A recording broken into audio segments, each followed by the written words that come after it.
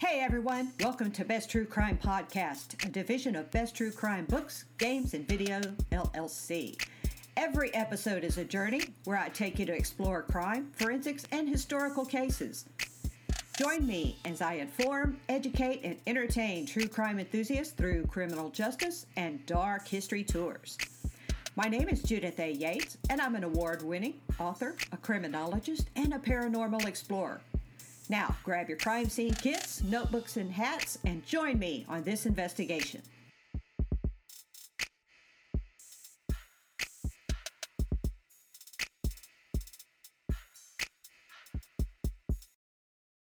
The date is 2022. The place is the United States.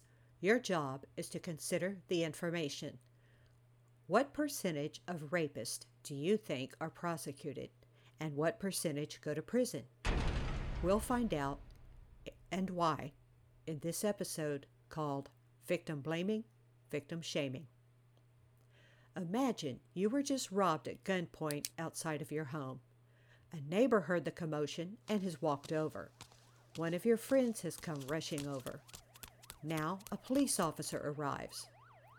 Everyone gathers in your living room. "Well," says the officer skeptically, "you say your watch and wallet were taken. Are you sure of that?" You confirm this, saying your watch was worth about $100. The officer puts away her notepad, looks you up and down. "That's an awful lot of money. Why do you wear a watch? Were you trying to show off? I mean, having a watch and wearing it like that? Didn't you think you kind of expect someone to jump you?" Now your neighbor, who you know casually, chimes in. "Just because you had the money to buy jewelry, does that mean you should?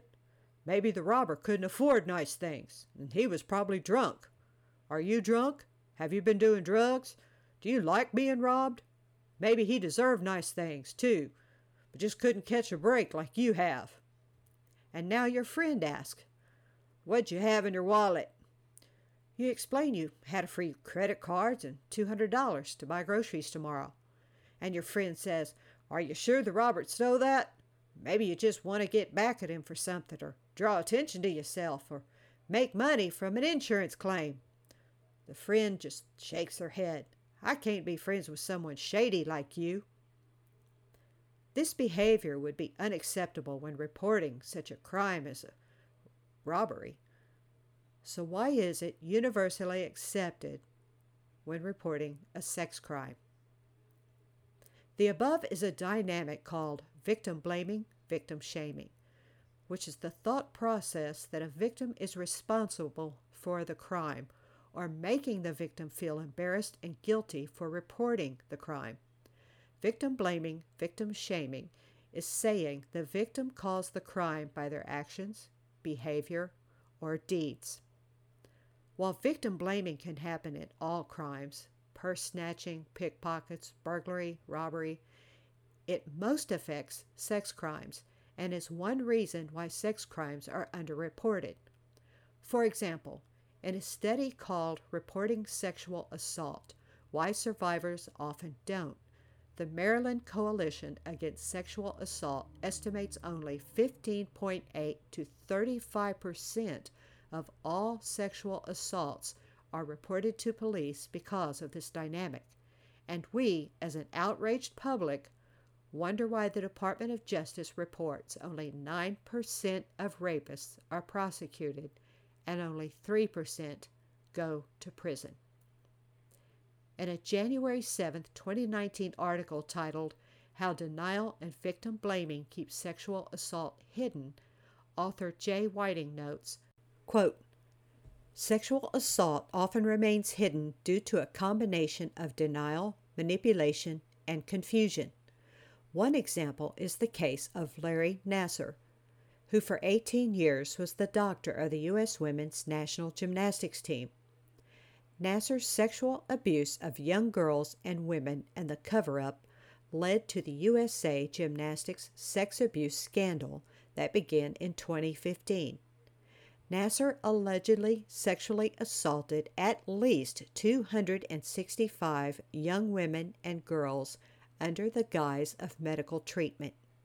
Larry Nassar eventually pled guilty to child pornography, tampering with evidence, sexual assault of minors, and sexual assault of adult women.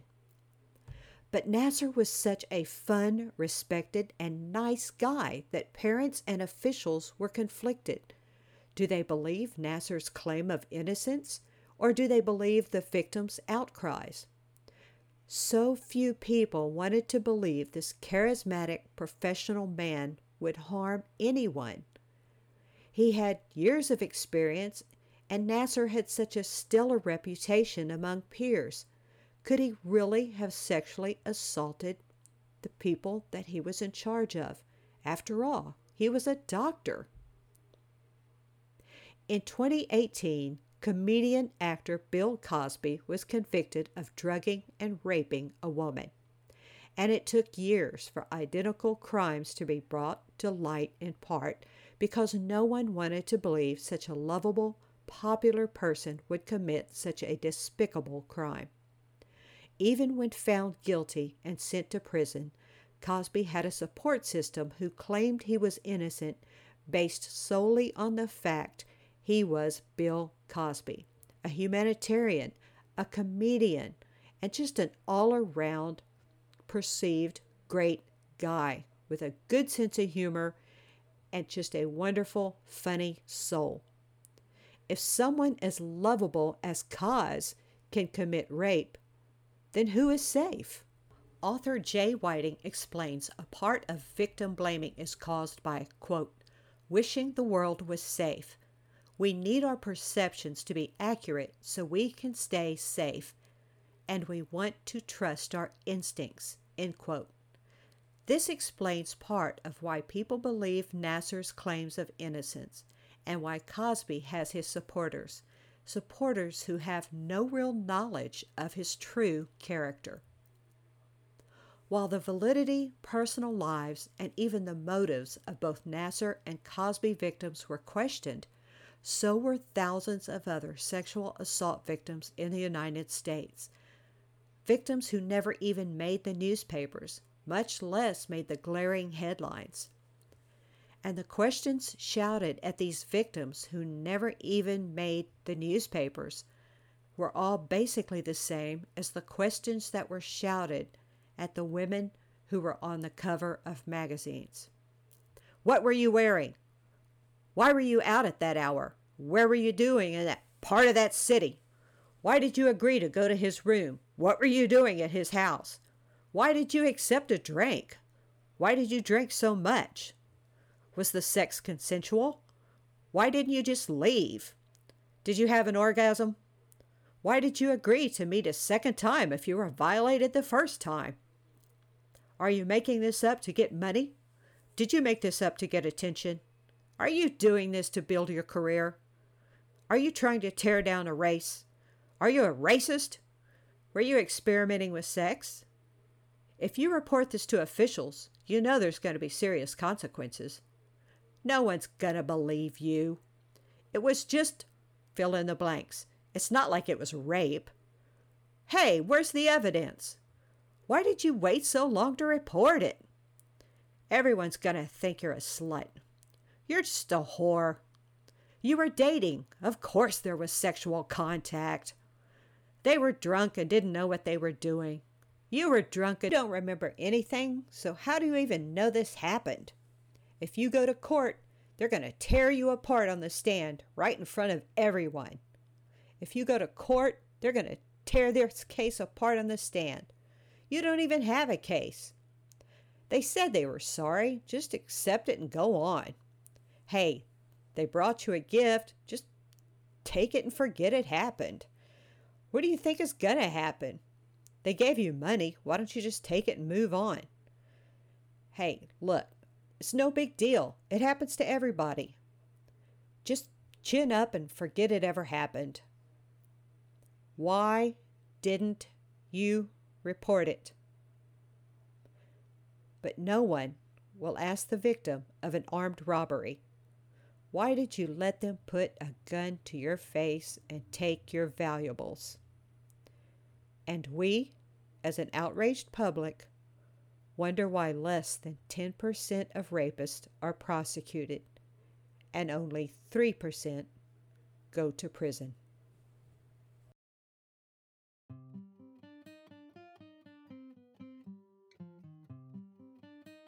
Understand, not everyone is guilty of victim blaming, victim shaming.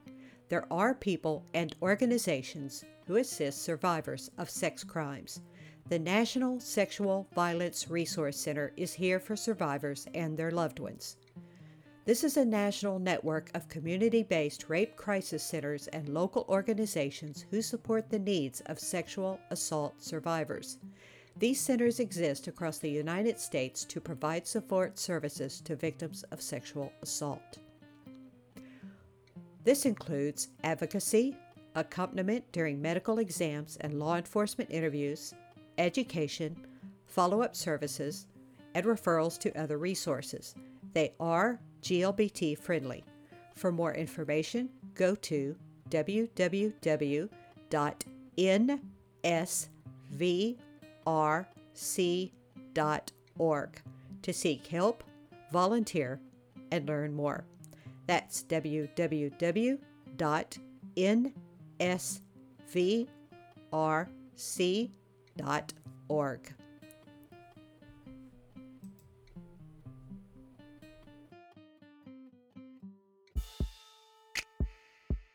Thank you for listening to Best True Crime Podcast. We are a division of Best True Crime Books, Games, and Video, LLC.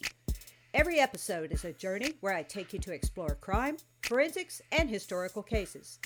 Join me next episode as I inform, educate, and entertain true crime enthusiasts through criminal justice and dark history tours. My name is Judith A. Yates. I am an award-winning author, a criminologist, and paranormal explorer. I hope you subscribe, and please stop by my website and check out my books and the games created by my team at www.truecrimebook.net.